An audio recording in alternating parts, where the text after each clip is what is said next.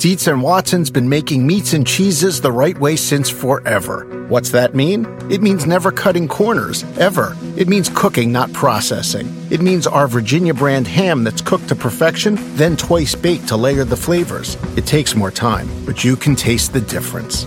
We come to work every day to do it the right way, even if it's the hard way. Because if it's not right for us, it's not right for you. Dietz and Watson, it's a family thing since 1939. Everybody in your crew identifies as either Big Mac Burger, McNuggets, or McCrispy Sandwich. But you're the Filet-O-Fish Sandwich all day. That crispy fish, that savory tartar sauce, that melty cheese, that pillowy bun. Yeah, you get it. Every time. And if you love the Filet-O-Fish, right now you can catch two of the classics you love for just $6. Limited time only. Price and participation may vary. Cannot be combined with any other offer. Single item at regular price. Ba-da-ba-ba-ba.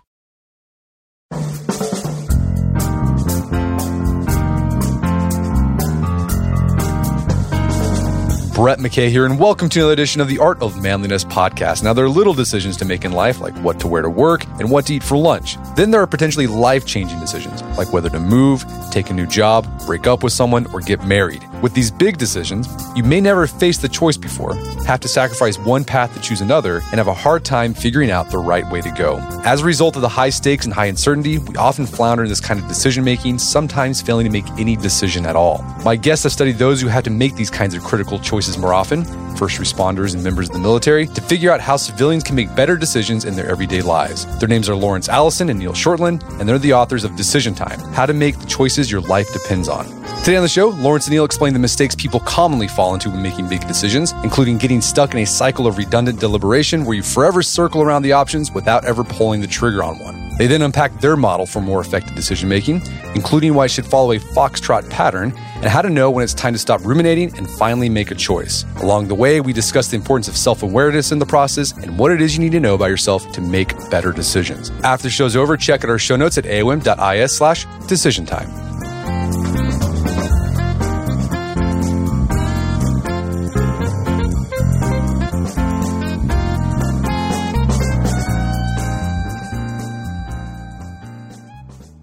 All right. Well, Lawrence Allison, welcome back to the show. Neil Shortland, welcome to the show. Thank you for having me. Thanks for having us again. So, Lawrence, we've had you on the podcast in the past to discuss two very different topics. The first time we had you on, we discussed what you've learned about building social rapport from being an expert in criminal interrogation. And then the second time, we talked about what we can learn about life from the mythical labors of Hercules. You got a new book out that you've co-authored with Neil. It's called Decision Time. It's all about decision making. So let's start off with a bit of your respective backgrounds. Let's start with you, Lawrence. Some listeners may already be familiar with you, but can you give us a little bit of review on your background? And then Neil, what's your background and how did you two wind up working together on this book? Yeah, so I'm a psychologist. Broadly speaking, a forensic, but also do a lot of organizational psychology. As you said, Brett, you very kindly had us on before to talk about rapport. And my other area of interest is decision making. So, I mean, in brief, I deal with things that include difficult communication and difficult decisions. I've been doing that for the last 30 years, and that's me. Right. Neil? Well, thank you. So not to age Lawrence, but I was actually a student of his in 2011 on the master's program in Liverpool, in which, I was briefly introduced to some of the research and the ideas around how I think real people make decisions in the real world. And then for me, I actually ended up moving off and working with the UK Armed Forces and then moving to America and studying kind of security psychology. But throughout all of it, I kind of kept this real interest in a paper Lawrence wrote in 2012 about kind of what police decision-making looked like in these kind of, fast-moving counterterrorism operations. And so I went back to Lawrence a couple of years later and kind of had this idea of, what if we look at this extreme decision-making psychology, but let's add in this kind of military interest and angle that I'd kind of picked up along the way. So for the next, 5 or 6 years, we kind of worked with the army over here and the army in the UK and lots of different agencies studying the real human process of making, really difficult, high uncertainty decisions. And then I think kind of, seeing the positive outputs of kind of Lawrence writing Rapport and a book really aimed at the general population and translating our kind of psychology for a much larger audience, we kind of had a thought that a really nice idea would be to do the same thing with decision making, because the more you talk about studying decision making with everyone in your life, the more they tell you they really need help making decisions and they wish they understood their own decisions. And so that kind of brought us, I think, to the point of writing Decision Time, which was, this translational piece of all of these soldiers and police and fire and all these difficult decisions we'd studied and trying to use that to help, people in their everyday lives with the decisions that they kind of focus on and struggle with. Okay, so this type of decisions you're focusing on in this book are not everyday decisions. They're not like, what am I going to have for lunch? As you said, Neil, these are extreme decisions, like 1% of decisions people have to make. In the military and the police, I can see the type of things that people have to make a decision, whether to engage with an enemy, shoot, not shoot. For an average person, what kind of decisions, extreme decisions, does a regular person have to face? The book is written, there's lots of books about decision making, and how to improve your life. But as Neil said, we've been dealing, in my case, the last 30 years with people that make life-changing decisions. And although that is within military, security services, law enforcement, so on, nonetheless, we often find ourselves at a crossroads where we're making a really difficult life-changing decision. And it could be something as benign as, what house will I buy? But that said, sometimes these decisions are really, really important and are really difficult, that might be to do with whether to have cancer treatment or an end-of-life decision, or something that is heavier, that is consequential, that is not reversible, that is high stakes, that does carry uncertainty and does carry risk. So they're less than 1% of decisions that we might face, but that are going to change our lives. And that's why we wrote the book. Yeah, so the stakes are high, a lot of uncertainty. Another characteristic of these decisions, oftentimes you just have to make that decision once in your entire life. And so you don't have any patterns to look back on how to make the decision, because you haven't faced it before and you probably never will again. I think one of the things that I'd add is so from when we were doing the original work with the soldiers, I remember talking to a VA clinician about the kind of decisions that we were specifically focusing on. And the way she phrased them, which I always really liked, was she called them kind of, shoulda, woulda, coulda decisions. And what made these decisions that we studied so tricky was that when the people made the decision, you could realistically see that both options could be good and both options could be bad. And very few decisions actually truly present in that way. And it makes them very difficult to make, because even if you choose, path A, it's very easy to convince yourself that path B also, could have been as good.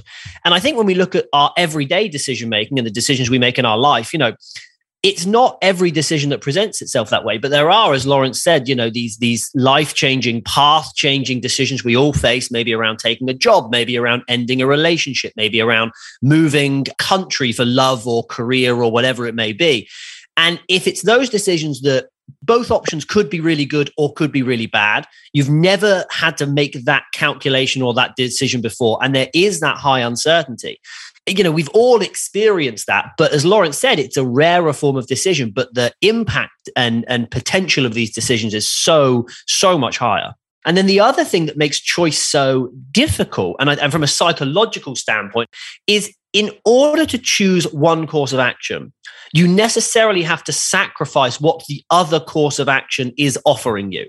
And very few forms of decisions make you have to do that. And it's a specific form of decision making, but it is psychologically, I think, the most difficult, because you have to sacrifice, you have to argue to yourself, and you're starting from a place of really not knowing whether A or B is the right choice or the right outcome for you. Just to follow up on Neil's thing, just by way of giving an example, we talk about in the book, we compare, which might be a weird comparison, but we talk about the Thai cave rescue, where what Neil was saying is, if you take one course of action and you send a SEAL in to go and save the kids, once you've committed to that course of action, it could go wrong, but you're not going to know whether that goes wrong until you commit. And in the same way, it might seem a ridiculous comparison, but if you've been in a relationship for many, many years and you decide to end that relationship, you can't then not end it. You can't have both pathways. You can't have your cake and eat it. Once you've made that commitment, those decisions that are irreversible are particularly difficult because you can't play out that parallel universe version of that decision that you didn't make or that choice that you didn't take and see whether it would have been better or worse. And that is what often causes hesitation. So one of the other things I want to emphasize is this, that often it's important to commit to what it is that you're going to do, because a lot of people spend their lives waiting and thinking, but not acting. So the other thing that this book touches on quite a lot is this thorny problem that we've seen a lot in emergency services, law enforcement, and so on, that they're not actually making erroneous decisions. They are failing to commit to a course of action. And, you see this time and time again, whether it's a terrorist event or a disaster management thing. Organizations are often criticized for being slow to act or not acting at all, rather than making a really catastrophically bad decision. It's about pace, timing, and accuracy. Yeah, I want to dig more into decision hesitation, decision inertia, because I thought that was really interesting.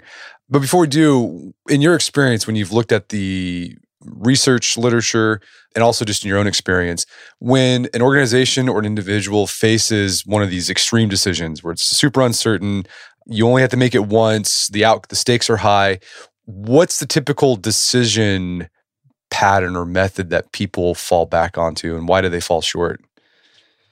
Well, we've done quite a lot of work on the difference between novices and elite performers in this regard. And there are basically 4 mistakes that novices make that elite performers don't. The first, and actually all of these things are about proportionality and moderation. I mean, it's a bit like the rapport book where we were talking about anything that's extreme is usually bad. It's the same kind of principle here. And what we know that our elite performers do are, first of all, when they're trying to weigh up what it is they are dealing with and diagnose the actual problem itself, they will develop 2 or 3 plausible explanations for what's going on. Novices either develop one and stick to it and confirm everything in that one direction, or they develop a huge proliferation of possibilities and they can't juggle them in their mind. So proportionate development of 3 or 4 options to explain what's going on, and then digging into them to decide which best accounts for the situation. That's the first thing. The second thing is time management. Our elite performers are neither too slow nor too quick. They know they need to ask about time or consider time as a factor that they need to consider. And if they think that the window of opportunity is collapsing quickly, they will go with the best option that they can given that time constraint. They also are able to calculate if they do have more time. And if you do, you should use it. If you've got more time to firm up a situation, you should use it. Novices either act too quickly or too slowly, and often don't ask about time at all. The third thing is that our experts are able to adapt. So novices suffer from what we call entrainment. They will develop an idea, they will stick with that idea, and even in the face of compelling evidence to suggest they should change tack, they don't. Our experts are able to recognize and respond to those cues rapidly and change accordingly. And then the fourth thing is the ability to revise the plan, the ability to throw out the plan that was developed, that was right for then, but isn't right for now. So those are the 4 sort of mistakes people make. Too much faffing around trying to figure it out, not considering time at all, or just pondering forever, failing to adapt to the new circumstances, and being unprepared to revise. Our elite performers don't do that. But I've got to say, our elite performers are rare. Why? Because if this is 1% of the times that you have to make a decision, as Neil said, you don't have that lexicon of experience behind you to be used to dealing with these novel or unique events. Yeah, and I think most people, what they do when they face a tough decision, at least this is my method, is I'll go online and see, well, did someone else have this problem? Yep. And see how they made the decision. But it's kind of useful, but in the end, it's not. I usually find it not very useful because that person's situation is so unique that it's like, well, okay, this doesn't apply to me. Like I can't do anything with this. Well, I think it's a really good point, and it's an interesting method, Brett. And I think it links to kind of, I think, one of the points that we'll hopefully talk about throughout the interview. But one of the big things we emphasize about these forms of decisions is that they are often deeply personal, as in what the right decision is varies based on who the decision maker is. So to give you an example, when we were writing the book, it was, kind of at the start of the COVID-19 pandemic. And one of the things that a lot of people were talking about was how, young couples were handling the decision to get married or not get married or delay or do it by Zoom and all of these kind of things. And looking at that decision, I think, you could look at what other people were doing. You could look at were they doing it via Zoom? You could look at whether they were delaying 3 years, 5 years, 10 years, whatever it was. But to make that decision correctly, really, it's just what matters is what is right for you in that moment. And that's one of the things I think the book really emphasizes on is that it is always good to look at other people and think about maybe what other people have done. But at the end of the day, what we preach is kind of this idea of, know thyself. And so it really comes down to, I think what makes you be able to make that decision is being able to look inside of yourself and know what truly matters to you, because it may be different to what these other people have done and how other people in the past have kind of made that decision in that moment. Well, let's circle back to this idea of decision inertia. Why is it when we face these big decisions with high stakes, lots of uncertainty, that we typically don't do anything? Like, what's going on cognitively to cause that? Well, what people tend to do is they go through a process that we call redundant deliberation. It's really weird, actually, because it's using a lot of cognitive effort for no gain. They will think about option B and think about all the permutations for option B. They will think about option A and all the permutations for option A, and they will just not be able to decide between the two because they don't want to commit. They don't want to end that relationship. They don't want to have that cancer treatment because not having it could be better, or staying with the same person could be better. So they sort of, in perpetuity, just keep circling around and around these plausible options. So, I mean, my view that I use myself, two things that I ask myself that I think are useful when you're faced with these are, one, do I have to decide now? You need to understand whether that decision is fast-paced or slow-paced. And if it is fast-paced, maybe you need to make a decision now. But most decisions aren't super fast. And so therefore you do need to slow things down and seek more information. But you can't put an infinite timeline on it. You have to put something that's proportionate. The second thing that I always ask myself is this: what is the goal? What do I want this to end up looking like? And, we've found it with police before, or even just everyday decisions. People get fixated on the decision, but not the end point, not the goal. What is it ultimately that you want out of this? And Neil, I don't know if you want to talk about your own personal experience with your wedding, because I know we went through it ourselves, but there was a lot of debate. But when you articulated what the goal was, the decision presented itself easily. So I don't know if you want to give that example. Well, I mean, I can, because I think it's interesting. So when we think about indecision, and I think one of the really interesting things about I mean, Lawrence's work historically on this, and some of the things that we brought into the book is, psychology is kind of the emphasis on stimulus response, and most of psychological research is set up to force the person to choose something and assess the choice that they made. So the idea of, I guess, studying the absence of a choice is actually quite psychologically odd. But one of the things that we see is it's really, really pervasive, and you see it, in everyday life. And there are different ways that people try and avoid decisions, from avoiding it completely to knowing what they want, but never, as Lawrence mentioned earlier, never actually behaviorally committing to it. And it's a really easy pattern to fall into.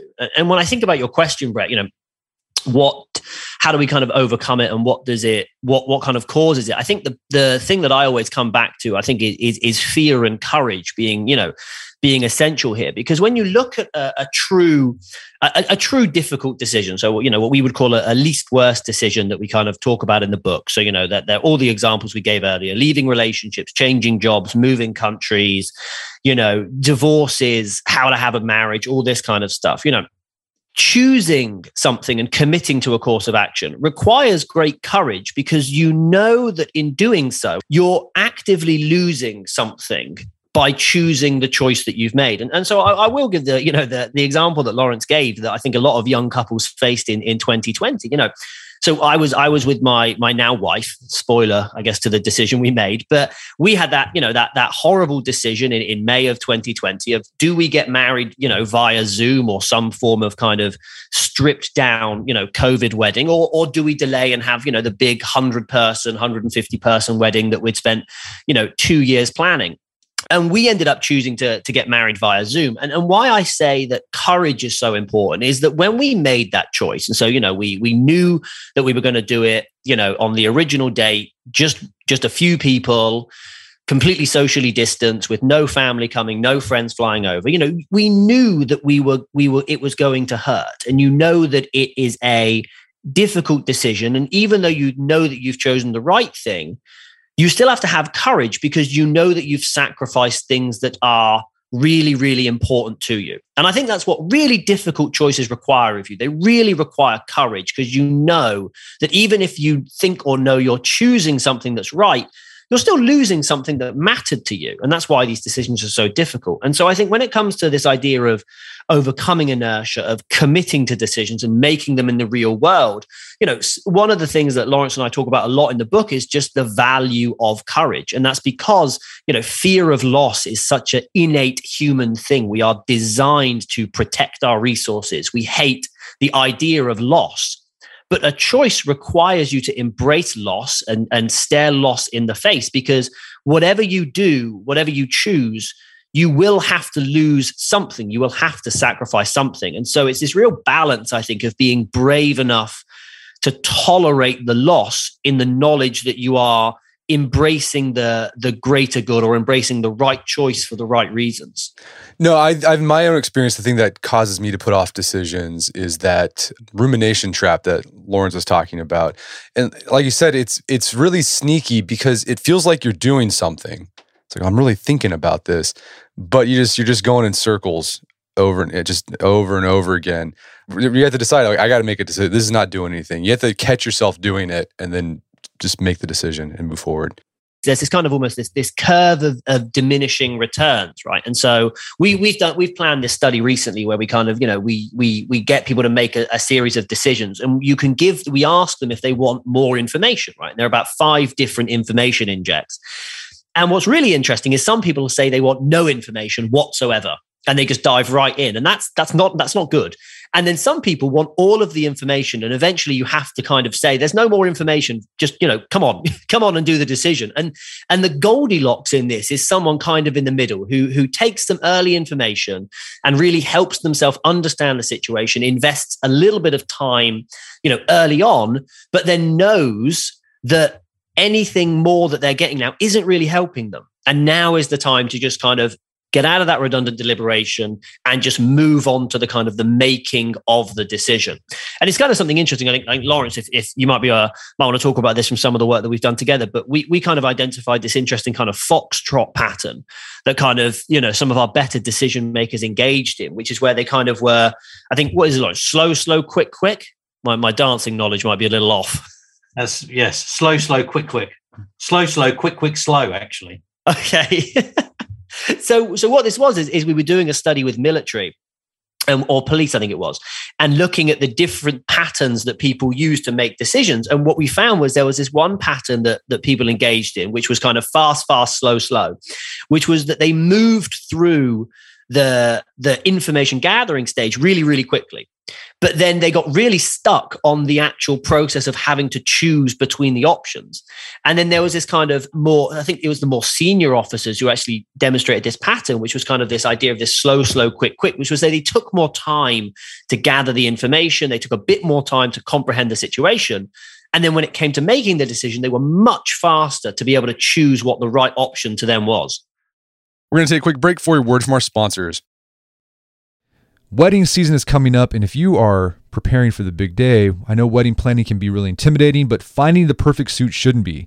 Indochino makes it easy to get a fully customizable suit right from your home. Don't just wear any suit on your big day, wear a custom made-to-measure suit. Suits start at just $499, which is about the same price you'd pay for an off-the-rack suit at a department store, and they've also got custom made-to-measure shirts starting at just $89. So I've talked about my Indochino suit on the podcast before. They've been a long-time podcast sponsor. It's navy blue. The measuring process was super easy. They got these video guides you follow. You'll need another set of hands to help you out with that. But the really fun part is customizing it. Got to customize how I wanted the lapels on the jacket, the pockets, the lining. I went no pleats on the pants on this suit.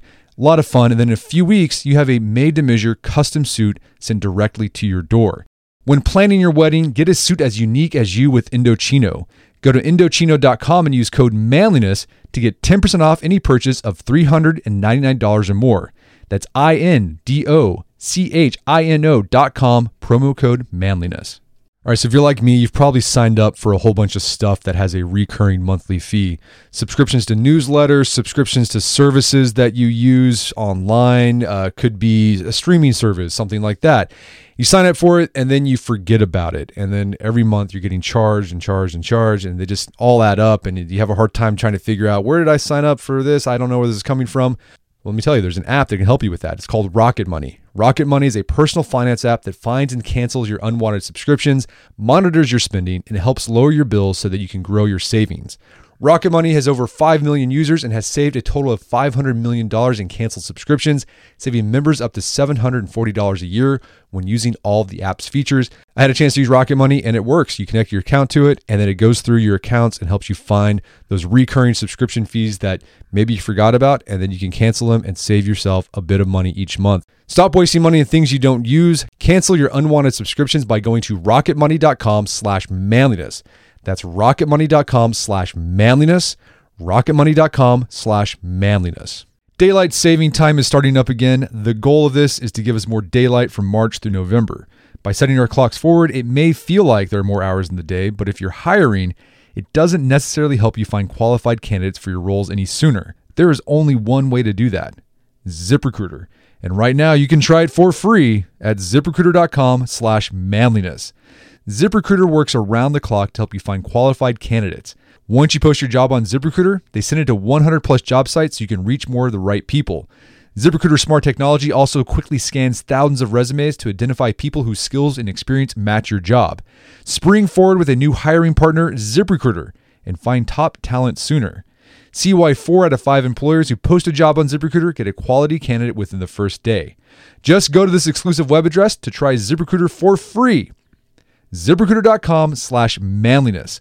Once again, that's ZipRecruiter.com/manliness. ZipRecruiter, the smartest way to hire. Picture that thing you've always wanted to learn. All right, you got that in your head? Now picture learning it from the person who's literally the best at it in the world. That's what you get with Masterclass. This year, learn from the best to become your best with Masterclass. Masterclass offers over 180 world-class instructors, and many of these instructors are former AOM podcast guests. You can learn negotiation from Chris Voss, leadership skills from Jocko Willink, how to master your habits with James Clear. Plus, every new membership comes with a 30-day money-back guarantee, so there's no risk. So recently I went through the masterclass on negotiation with Chris Voss. A lot of useful information in there. Talked about the value of no in negotiation, how to use your body language and speech patterns to get your best out of a negotiation. Very well done. I really enjoyed it and got a lot out of it. Right now, listeners of our podcast can get an additional 15% off an annual membership at masterclass.com/AOM. Get 15% off right now at masterclass.com/AOM. masterclass.com/AOM. Check out the masterclass on negotiation with Chris Voss. And now back to the show. You devote a chapter, and you mentioned it early on, about if you want to make better decisions, you have to know thyself. How does greater self-awareness improve decision making? Like, what do we need to know about ourselves in order to make better decisions? Well, certainly one of the things that we're repeatedly finding is that there's this attribute called maximization or minimization, which in really simple terms is, if you tend to be a maximizer, you're the sort of person that wants everything to work out really well. So you find it very hard to tolerate a poor outcome, or even an outcome where there's two options, both of them look bad, and you're not really prepared to even pick the least bad one. So there's really bad and bad, but you just don't want the bad one. And people that are maximizers, we tend to find, suffer more from this kind of redundant deliberation or constant rumination, because they're thinking, basically feeling regretful about a future scenario that they find intolerable. Whereas minimizers, which is the kind of alternative sort of thinking approach, is, okay, this is not ideal, but I'd rather have this least bad option than the really bad one. So part of this is knowing whether you're a minimizer or a maximizer. And they're not necessarily one better than the other, but if you score very high on maximization, you tend to be the sort of person that will ruminate in perpetuity. So that's one function. The other thing that we know quite a lot about is a thing called need for closure. And in simple terms, the idea of that is, if you are the sort of person that requires a lot of predictability, certainty, order, decisiveness, You want to know exactly what time you're going to meet at the restaurant, how many people are going to be there, what's going to be on the menu, That type of thing can slow people down as well. So people that can tolerate ambiguity, which is the opposite of need for closure, tend to be faster time decision makers. So, but the broad concept about knowing thyself, and I think Neil spoke about this earlier, is knowing what your value system is, where you want to stack your tokens, what matters to you most, and having good insight into that and being able to articulate that and face yourself in the mirror and think about it will help you identify the absolute critical function of decision making, which is, what is my goal? Where do I want to end up? What am I prepared to sacrifice and what I'm not? And Neil, did a lot of work on what we call sacred and secular values. So just a little segue on that. Where you have a sacred value, it's something which is non-negotiable. So if we talk about military sacred values, you might have a sacred value of leave no man behind. A secular value is something that you'd like to retain but isn't critical and might be negotiable. But where you have a problem is where two sacred values collide. So in military ops, we found that if you've got the sacred value of leave no man behind and complete the mission, and we design a scenario which has both of those colliding, that's where you find it difficult to tease those two things apart. So sacred values are the ones that are really tricky to negotiate. One other thing I just want to add about the foxtrot thinking, which I think is interesting, and to just reinforce this point for listeners, stacking your tokens at the front end of the thinking is a good idea.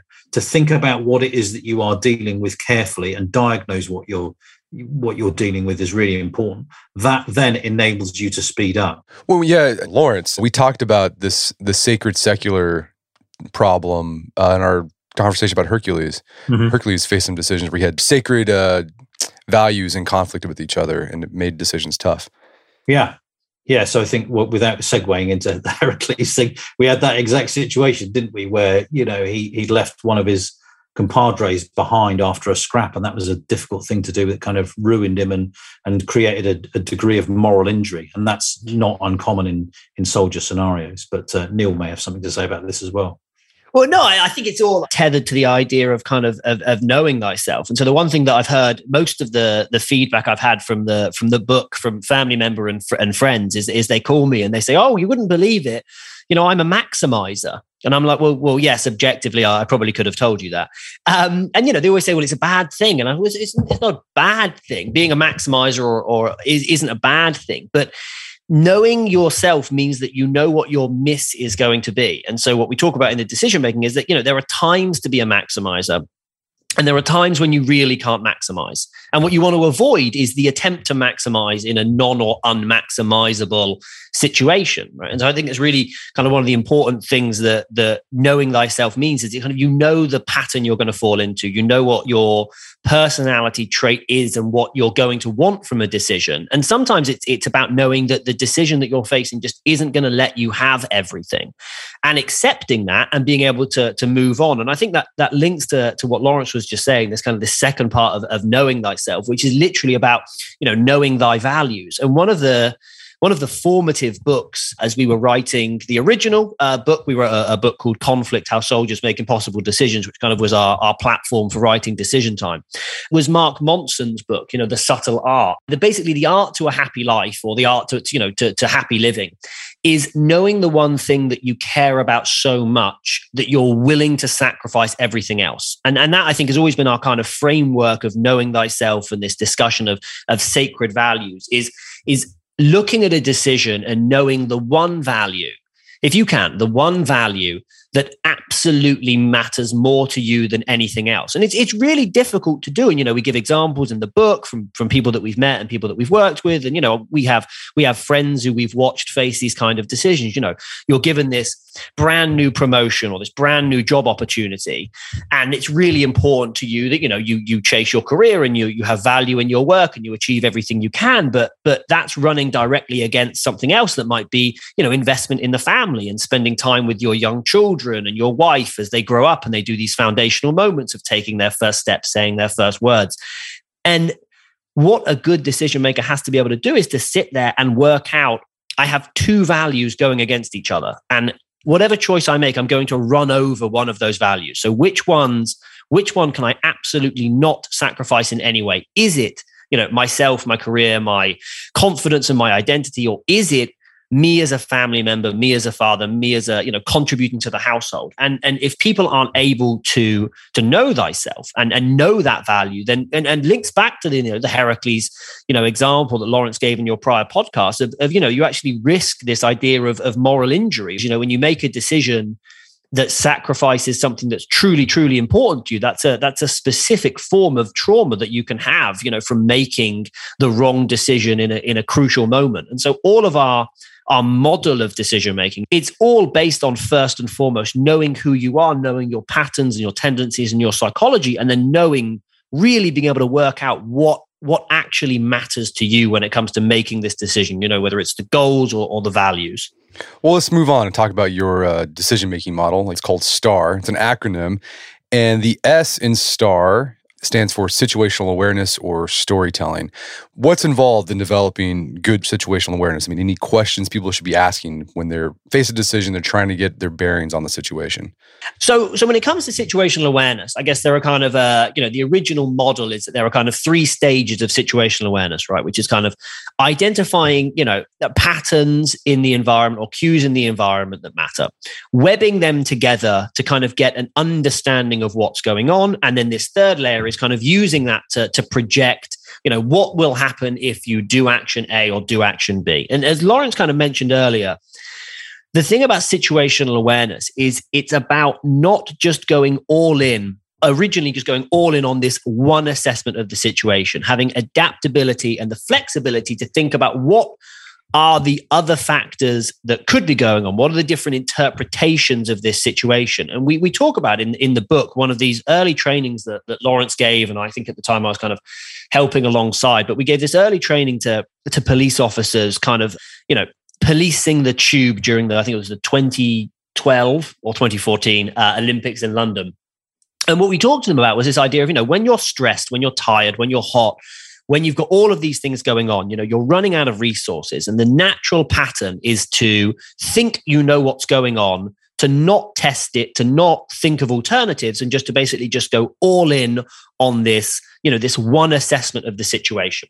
And I think kind of in the S model of our STAR, what we really preach about is being open and flexible to thinking or holding in your mind, are there 2 or 3 potential explanations for this situation, potential interpretations of what I'm seeing in front of me and what this means. And the extreme of that is something that, Lawrence and I have talked about, and we recently put a paper out about, the best decision makers are, when they have to be, they're kind of grim storytellers. They have imagination, they're really able to think critically about what their situation is. And so with the S stage of the model, it's finding a calibration between these 2 extremes that Lawrence mentioned earlier, right? The first extreme is just seeing something, thinking exactly what's going on, and diving right in with this kind of singular interpretation of the situation. This has happened, and I think it's going to be this.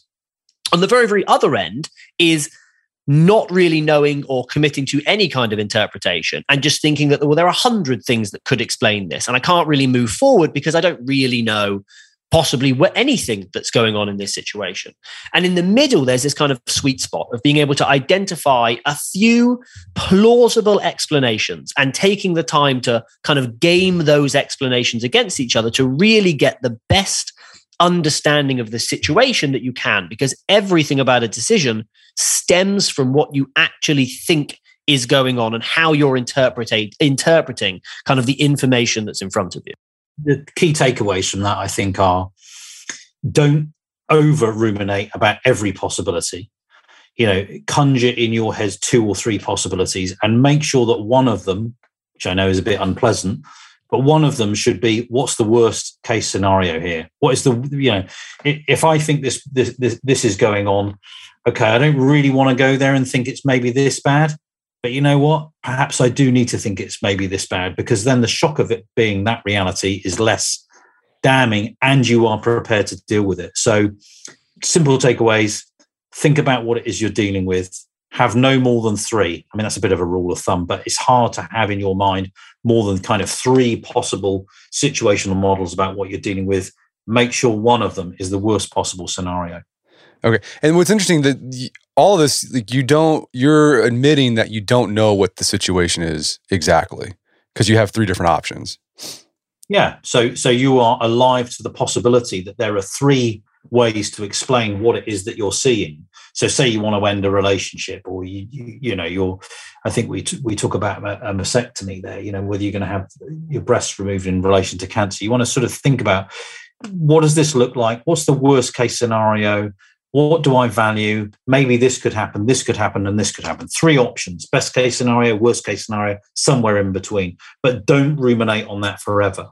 At that point, it gives you some kind of idea about how much, what work you need to do to disentangle whether it's more likely to be 1, 2, or 3. In the same way that perhaps someone that's dealing with an illness is going to be looking at it. Someone comes to the doctor and they present with various symptoms. That doctor should be thinking, well, this could be this bad.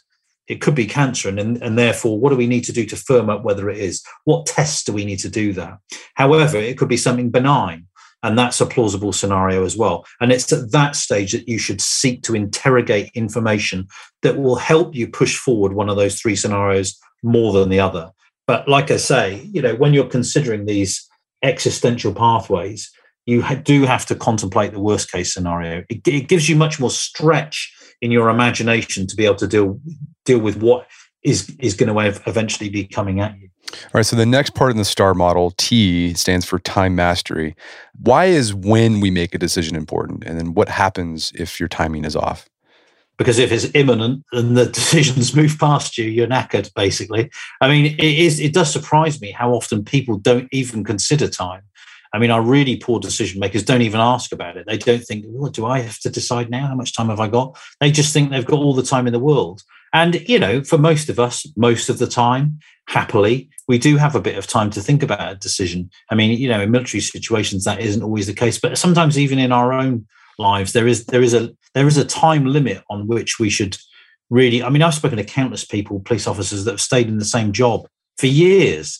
And for every year they're saying, I kind of feel a bit burnt out with this job, and maybe I should change, and I'm not giving enough time to my family. What do you think? And then we'll go through all the possible scenarios that they could do, and maybe they could change this, or they could change to another unit, blah, blah. And then they'll come back a month later, same thing, and again, and again, and again. And if you don't have that externally imposed time pressure on you with a shoot, no shoot decision, you can just keep extending that deadline forever. So ask, do I have to decide now? More often than not, you don't have to decide imminently. But if you don't have to decide imminently, then you need to start thinking about what is a reasonable amount of time to allocate to this decision. And a pretty good tip to tell you that you have now run out of time is, if you keep asking the same questions and you keep getting the same information, then you really don't want to be waiting a lot longer, because there is no new information and you do now need to decide. What happens if you have to make a decision now? Is there a heuristic that people can use to know, like, what's the right thing to do or the best thing to do in that situation? Very simple terms, least worst first. This is bad. This is awful. Let's go with bad. If there's a huge time pressure and you absolutely have to make a decision right now, and you honestly are staring at 2 or 3 horrible or bad options, the only thing to be able to do is really say to yourself, what is the one option that or the one miss that I cannot tolerate? And that's that kind of that, if you can do it, that's that kind of sacred value. And under time pressure, that may be the only thing you have time to try and reflect on or calculate. Okay, so the next part of STAR is A, and that's adaptation. What do you guys mean by that? Well, I think adaptations are a really critical stage, because I think it kind of links a little bit to the first stage, which is situational awareness. But there's some old psychology in kind of the 1990s on NASA. I think it's NASA errors. And it found that most of the bad decisions or error-based decisions in this pilot sample was not because they didn't understand what was going on. It's because they understood what was going on, then the environment changed, and they were unable to update or reevaluate what was going on when new information was coming in. And so I think one of the things about kind of when we look at these decisions in the real world, and these kind of these complicated decisions that people are facing, they're iterative, they're moving moments in time. And so sometimes the scene does change and sometimes the situation does change. And what we often see is that people fail to adapt and update their way of thinking. And there's a lot of, I think this links probably the point of the book that I think links to a lot of the, the core psychology around decision makers is driven by heuristics and biases and cognitive closure. And the fact that we are cognitive misers in the sense that we're always trying to confirm what we currently think is correct anyway, because it's easier than having to re-update and reevaluate and reconsider what we think we're staring at. And so the adaptation phase is encouraging people that even if you've made the best assessment of the situation you can, and even if you have understood your relationship with time and when a decision needs to be made, and assuming that you haven't, missed the decision window, be open to updating your assessment of what's going on. Be open to new information.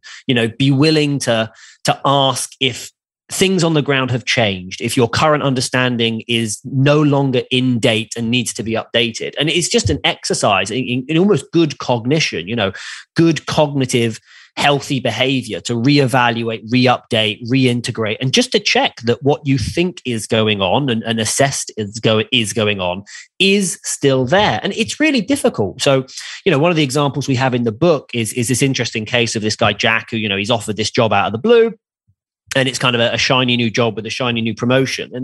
And if anyone's ever been offered a job or offered, an opportunity, suddenly the way you evaluate the current job, you're almost looking for the negatives now. You've been offered this shiny new thing and, it changes the way you look at everything around you, right? And that's the brain, that's the mind trying to make the decision easier by stripping away uncertainty and just closing itself off to, any alternative way of thinking. So when we make decisions, our cognitive structure is sometimes working against us to make things simpler. And so adaptation in dynamic and difficult decisions is absolutely essential because people need to keep checking that their assumptions are correct, keep checking the situation is what they think it is. Is there anything new? Is there anything different? Is there a bit of information that really needs me to think differently, that something else is actually going on here, that something has changed since I started trying to work through this decision?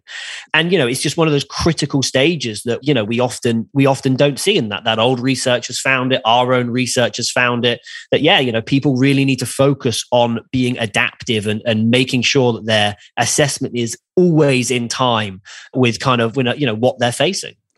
So the final part of STAR is R, and that stands for revision and resilience. And this can be a really hard part because often our tendency is after we've made a decision, we've taken action, and we're doing it. Even though we get new information and we see we should probably adapt, it's really hard to go back on your decision. You're like, well, I made the decision. I got to stick with it. So how do you figure out whether or not you should stick with a decision or you should bail and change your mind and do something else?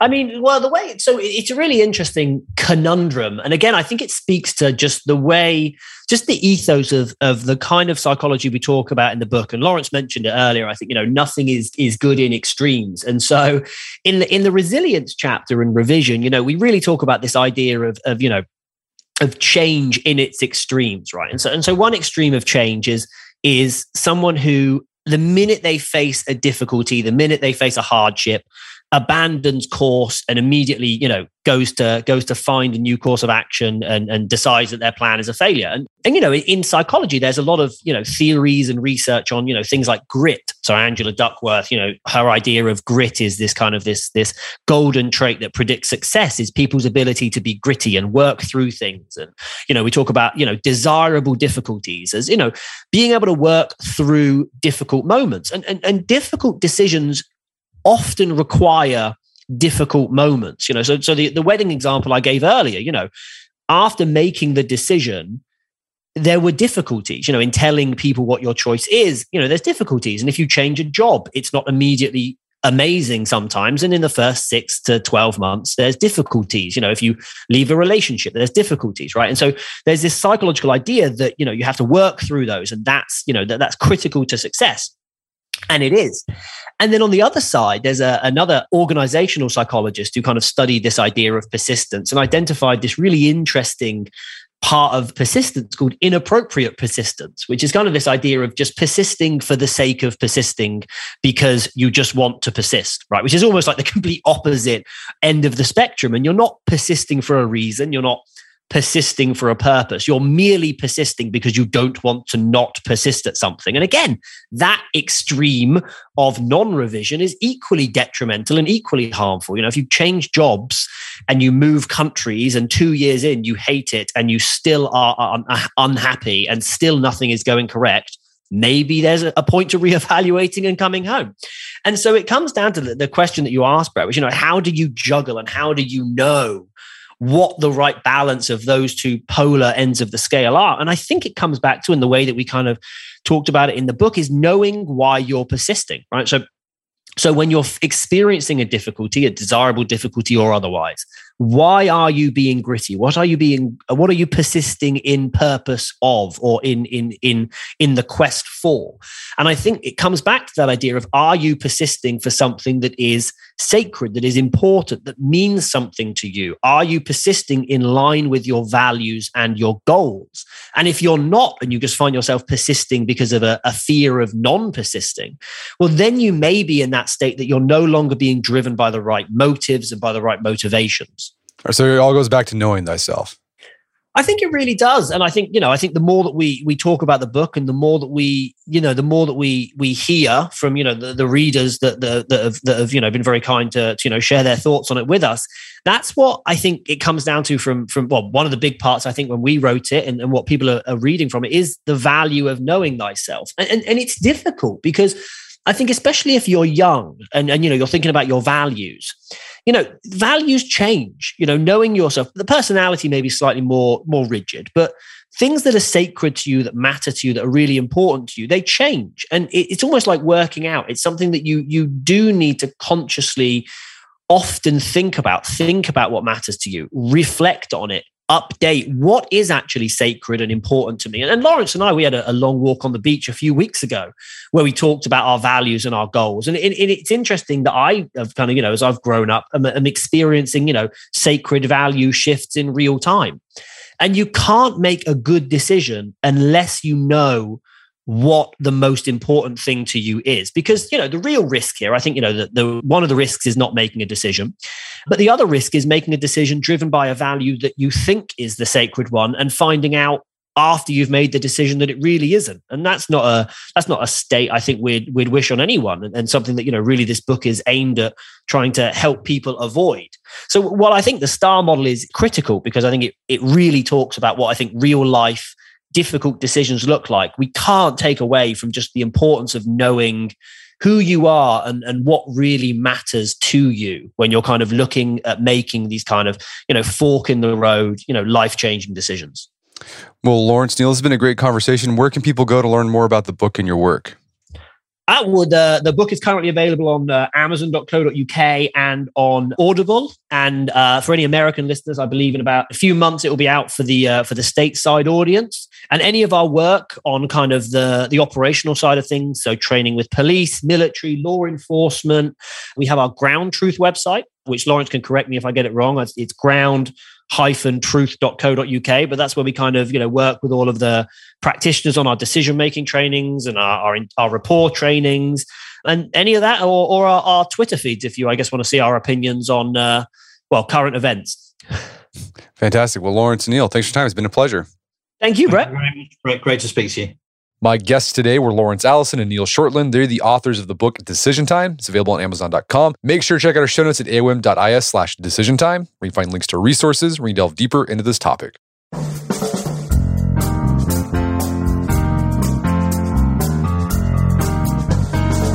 Well, that wraps up another edition of the AOM podcast. Make sure to check out our website at artofmanliness.com, where you can find our podcast archives, as well as thousands of articles written over the years about pretty much anything you think of. And if you'd like to enjoy ad-free episodes of the AOM podcast, you can do so on Stitcher Premium. Head over to StitcherPremium.com, sign up, use code manliness at checkout for a free month trial. Once you're signed up, download the Stitcher app on Android or iOS, and you can start enjoying ad-free episodes of the AOM podcast. And if you haven't done so already, I'd appreciate if you take 1 minute to give us a review on Apple Podcasts or Stitcher. It helps out a lot. And if you've done that already, thank you. Please consider sharing the show with a friend or family member who think we get something out of it. As always, thank you for the continued support. Until next time, it's Brett McKay. Remind you not to listen to the AOM podcast, but put what you've heard into action.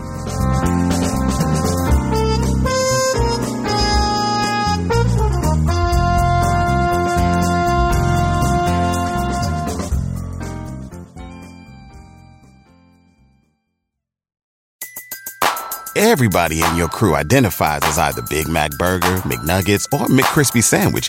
But you're the Filet-O-Fish Sandwich all day. That crispy fish, that savory tartar sauce, that melty cheese, that pillowy bun. Yeah, you get it.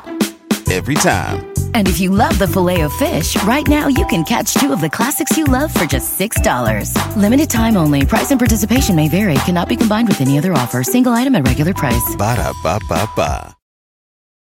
In a fast-paced world, every day brings new challenges and new opportunities. At Strayer University, we know a thing or two about getting and staying ahead of change.